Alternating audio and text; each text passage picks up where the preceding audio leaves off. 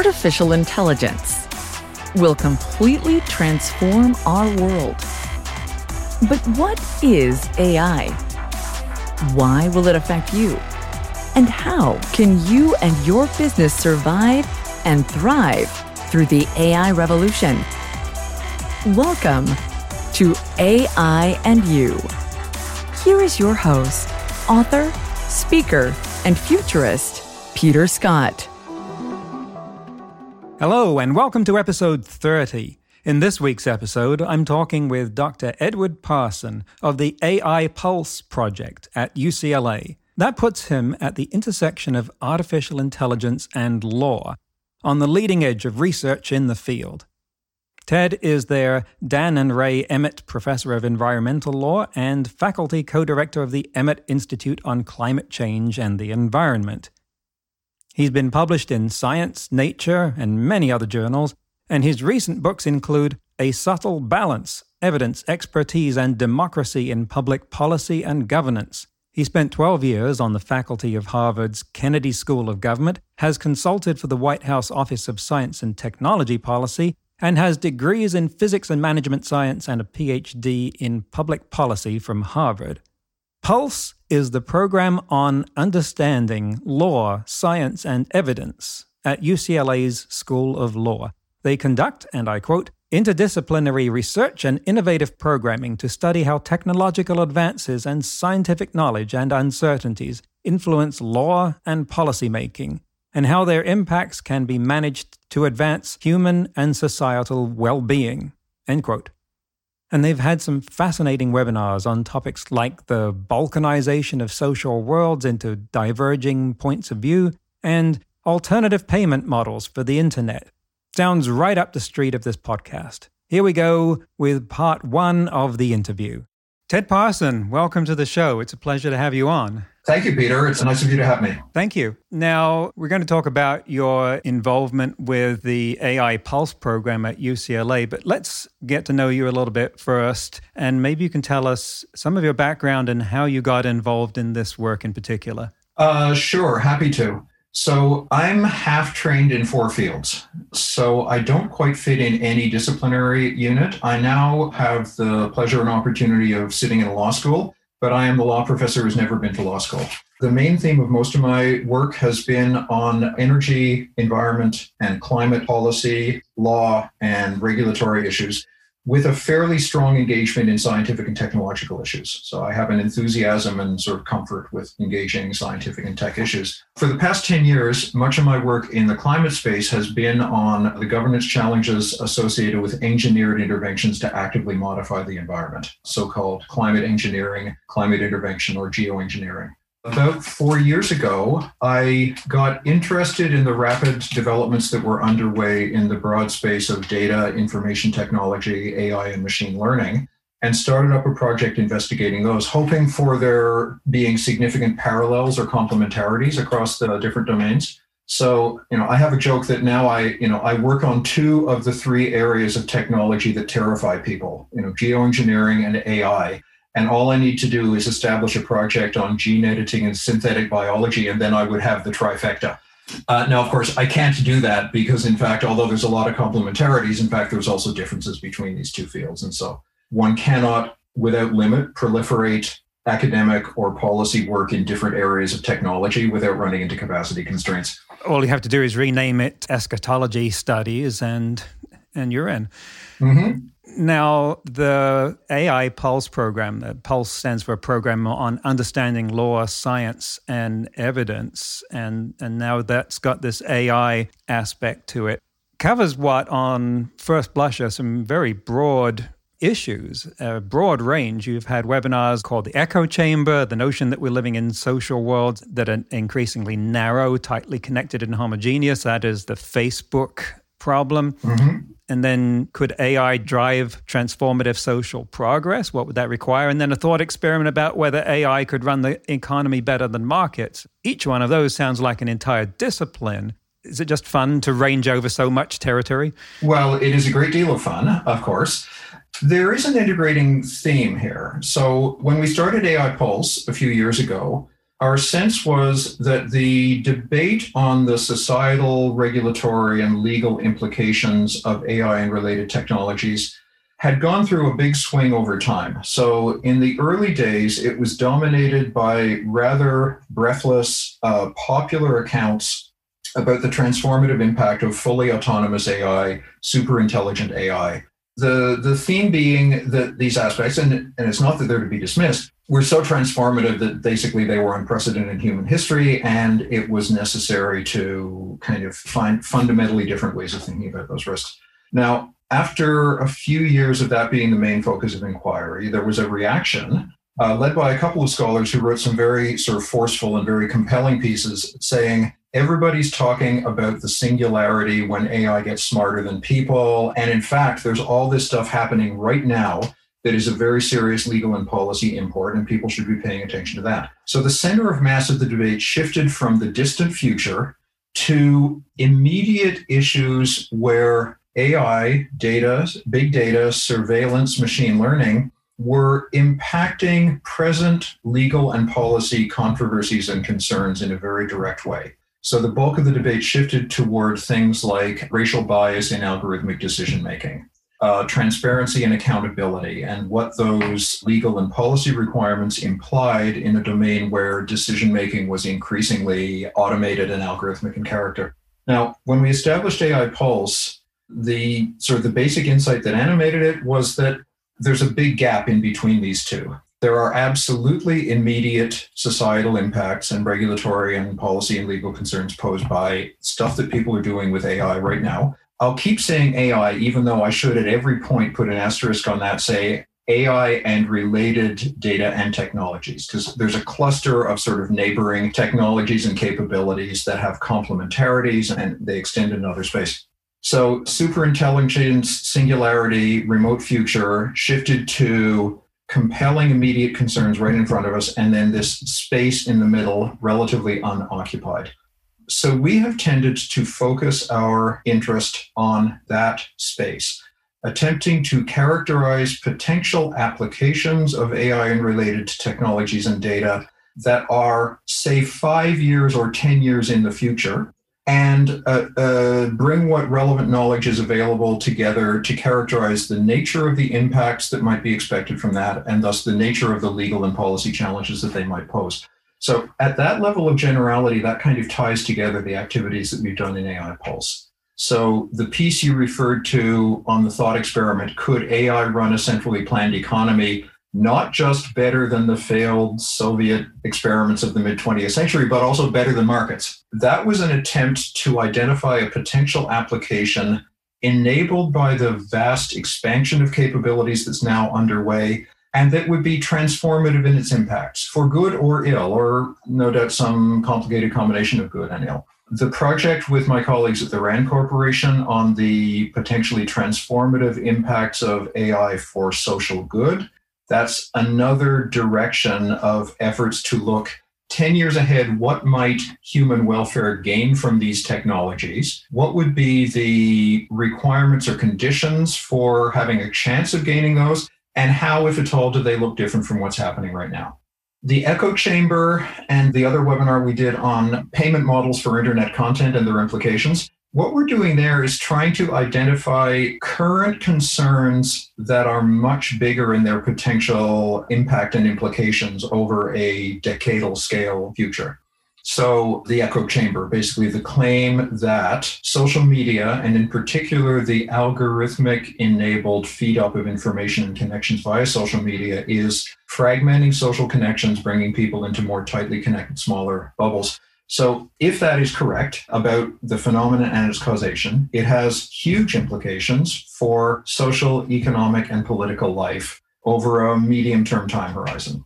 You also might have noticed that in order to shake up our thinking on that, we actually invited in a brilliant science fiction writer to be among the participants in the conversation. And so anytime we were tempted to go small bore and immediate, we legal scholars, David Brin was there to say, well, but you could think of this in bigger context. Right. I listened to that.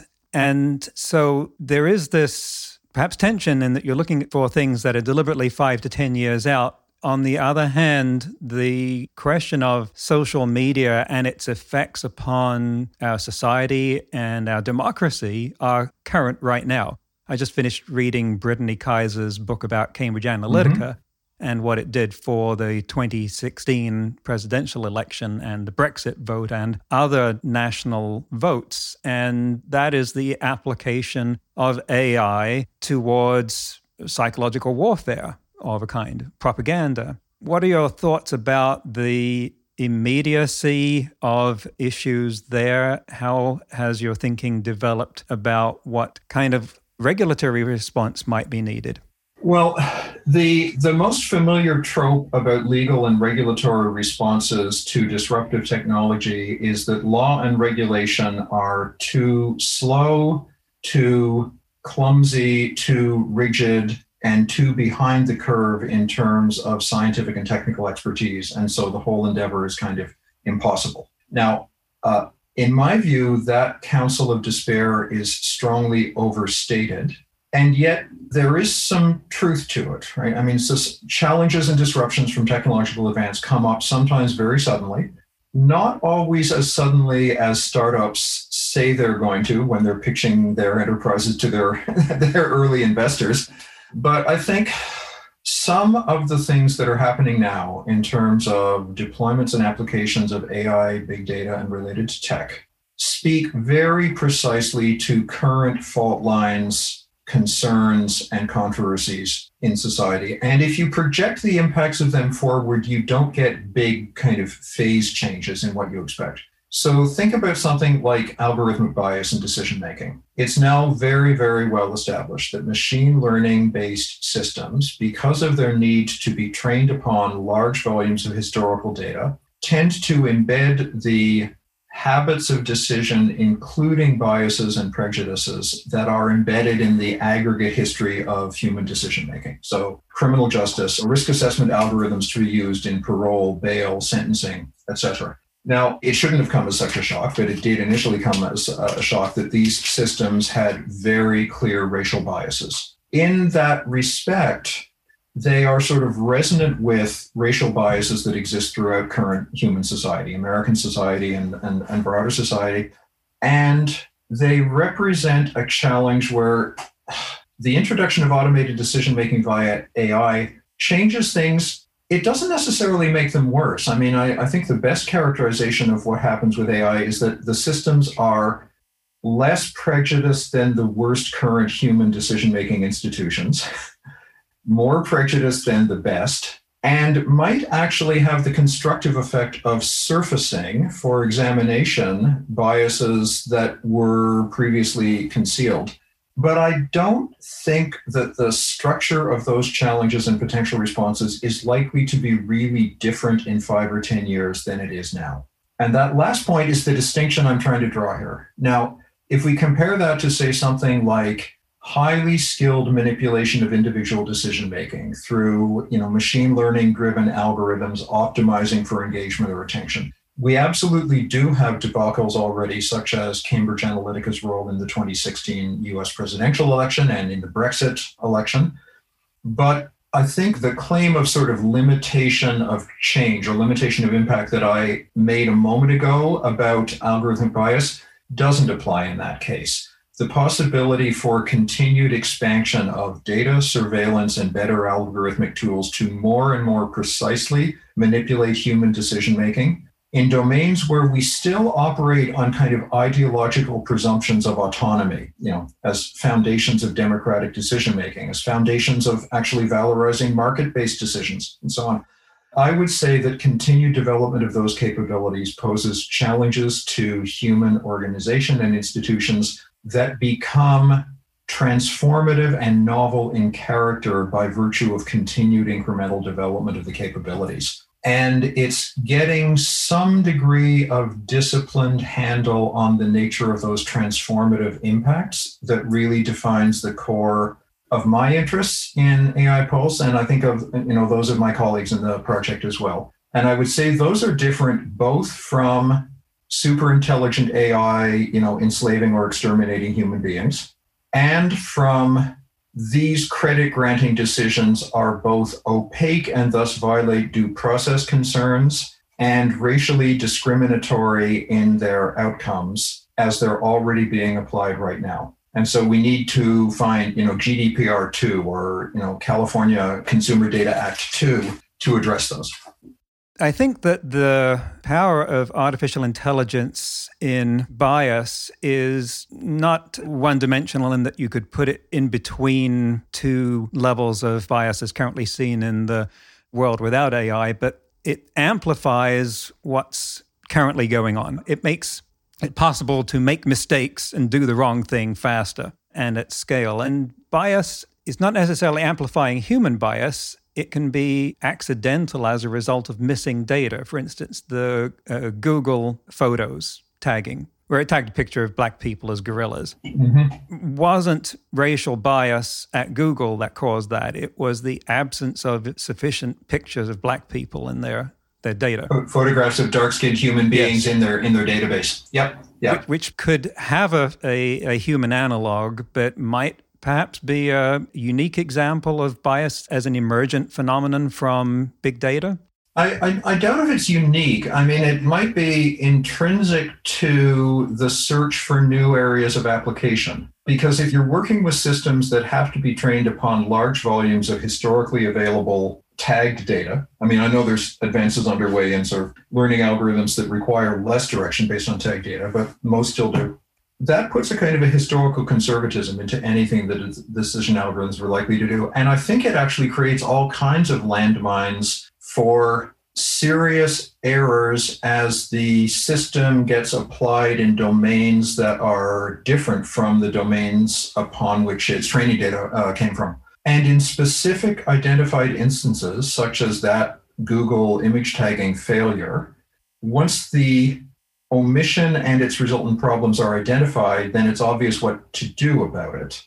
And it's not that it is that difficult to generate large numbers of images of more diverse collections of people, all colors and ethnicities and dresses and customs and so on.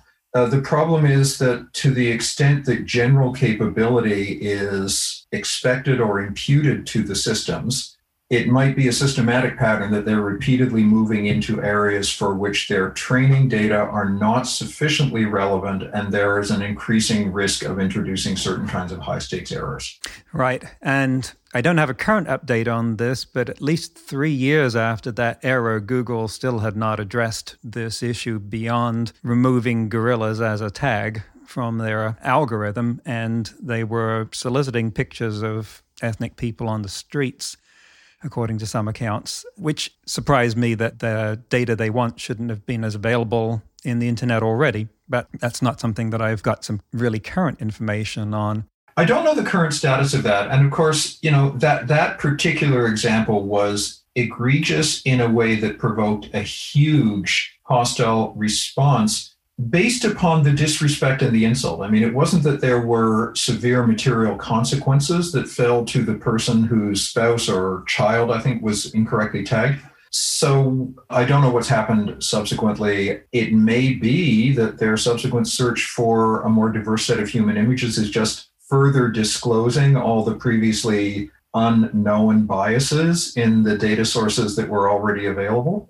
And of course, accumulating primary data is a big job. It might be one aspect of developing AI-based systems that is not subject to huge economies of scale. And thus, there's this commonplace trope in AI debates now when people worry about concentration of power and antitrust and monopolization and leveraging of existing power to broader mechanisms of power, that the constrained resource for enterprise isn't capital anymore, it's data, and data is going to be subject to much stronger concentration and economies of scale and scope than capital ever was. And so the shift to the important resource being data is going to be a shift toward more and more natural concentration of economic power in the economy. Mm. And we've been talking here pretty much exclusively about social rights and legal responsibilities, but the charter of Pulse is the connections between technology, science, and law. And with AI, that can extend to its use in law offices. And there are cases where AIs are better than humans and certainly faster than humans in vetting non-disclosure agreements, for instance. So there's a huge amount of territory there. Is that within your purview as well, or more out of scope? It's not firmly out of scope. It hasn't been a priority area thus far. So I would say, there's a couple of, you can conceptualize the relationships between AI and law in a few different ways. And so one is AI-based systems transforming the practice of law and the education of lawyers. How do law firms work? What their cost structure? What does it take to deliver high-quality legal services? And how do you train students to deliver those? That isn't quite identical to broader concerns about the impact of AI on labor markets, but it overlaps with them to a substantial degree. What's going on there is automation reducing the need for human judgment and decision-making in various functions that contribute to the economy. And so the lawyers are in the same position as the stockbrokers were, and as the pharmacists are going to be, and as the money managers and investment advisors are going to be. There's this irony in automation that AI-based and data-based automation targets thinking jobs rather than physical skill jobs. And so, ironically, my grandmother's advice that, a skilled trade was always a reliable way to make your way through life is oddly becoming true again after some decades of, no, go to law school. So there's the labor displacement aspect. And I guess I want to submit that actually is not that distinct in law. So if you're running a law firm, you of course want to be up on all the current generation of tools that are offering to improve the output of your office, reduce your costs, etc. I think other aspects of the relationship between AI and law are actually pose deeper challenges and are more interesting and more distinct. So the automation of authoritative decision-making as conducted by small, not US states, but small s state organizations. This is huge in its implications, and we see it kind of creeping in at various margins. So use of machine learning-based systems to adjudicate immigration, citizenship, and refugee claims, for example. There's been substantial deployment of those systems already in the Government of Canada, for example, in Employment and Citizenship Canada. We talked about criminal justice already. So AI systems that, although formally in advisory roles, given workload constraints, end up exercising very substantial decision-making authority over decisions of huge stakes to human beings. Criminal justice, healthcare, education. But then also, people conceptualize these issues mostly in terms of challenge and risk, but there's also a kind of a positive aspect and opportunity aspect to them. Consider sort of interminable, disingenuous fights over legislation based upon contending incompatible claims about the budgetary impacts of this or that draft legislation. Imagine if the central process of impartial adjudication of impacts of specific statutory language had some element of expert-based automation to it. So could AI machine learning systems take over some of the task of the Congressional Budget Office or the GAO in terms of budgetary scoring of legislation? Would that be okay, right? Would that breach sort of procedural, constitutional or procedural protections that are important to keep on those processes, or would it be an improvement? Could AI systems somehow manage mechanisms of citizen and stakeholder consultation to help develop collective decisions around regulation, legislation, or program design in a way that would be more reliably reflective of popular sentiment than current incomplete and impartial mechanisms are? You can get as radical as you want. So, I tried to sort of throw a long Hail Mary pass forward with my piece on AI central planning of the economy. But, my colleague and co-founder of AI Pulse, Richard Reyes, is working on a project called AI Overlords that basically poses the question, how extensively could AI-based systems fully supplant state decision-making? And in what respects is that a desperately, terrible, frightful thing? And in what respects might it be a constructive thing? Well, we're talking around a number of impactful subjects here. I think if you title something AI Overlords, you've kind of forfeited your right to not be sensationalized in the media. But it is only his working title, and I think his aim is that there's a little bit of irony in the title, because of course, yes, it is sensational, and it is also strongly pejorative, right? Right. Hey, some people can't take a joke. Sadly, no. Yeah. And when you ask a question, could AI run the economy better than the markets? I feel I have permission to ask, could an AI run the courts better than juries? Or better than judges? Actually, my colleague Eugene Volokh, who loves to stir up debates with provocative contributions, he has a paper a couple of years ago called Chief Justice Robot, which basically poses the question, what do we expect of judges? On what criteria of performance do we evaluate judges to say this person is a good judge and this one is a less good judge? And if we imagine that specific decision-making function was replaced with an automated algorithm rather than a human being, would that be intrinsically problematic? Or can we imagine that it might not both, one, render better decisions according to consistent criteria, and two, on that basis, be permissible, even if we start with sort of prior objections saying, no, decisions of this gravity must be undertaken by only human beings? Well, I can think of numerous decisions by white judges and juries in the South that could have been improved upon by AIs. Right. I mean, when we started a few minutes ago talking about use of machine learning-based systems in criminal justice, generally speaking, the issue is that they are biased. They exhibit racial, class, and other biases, but they do so somewhat less than the alternative pre-existing human decision systems. And actually, one area in which I think there's some real progress is that people doing the training algorithms for them, I think, are getting skilled at reducing the severity of those biases by tweaking the learning algorithms and the training data sets.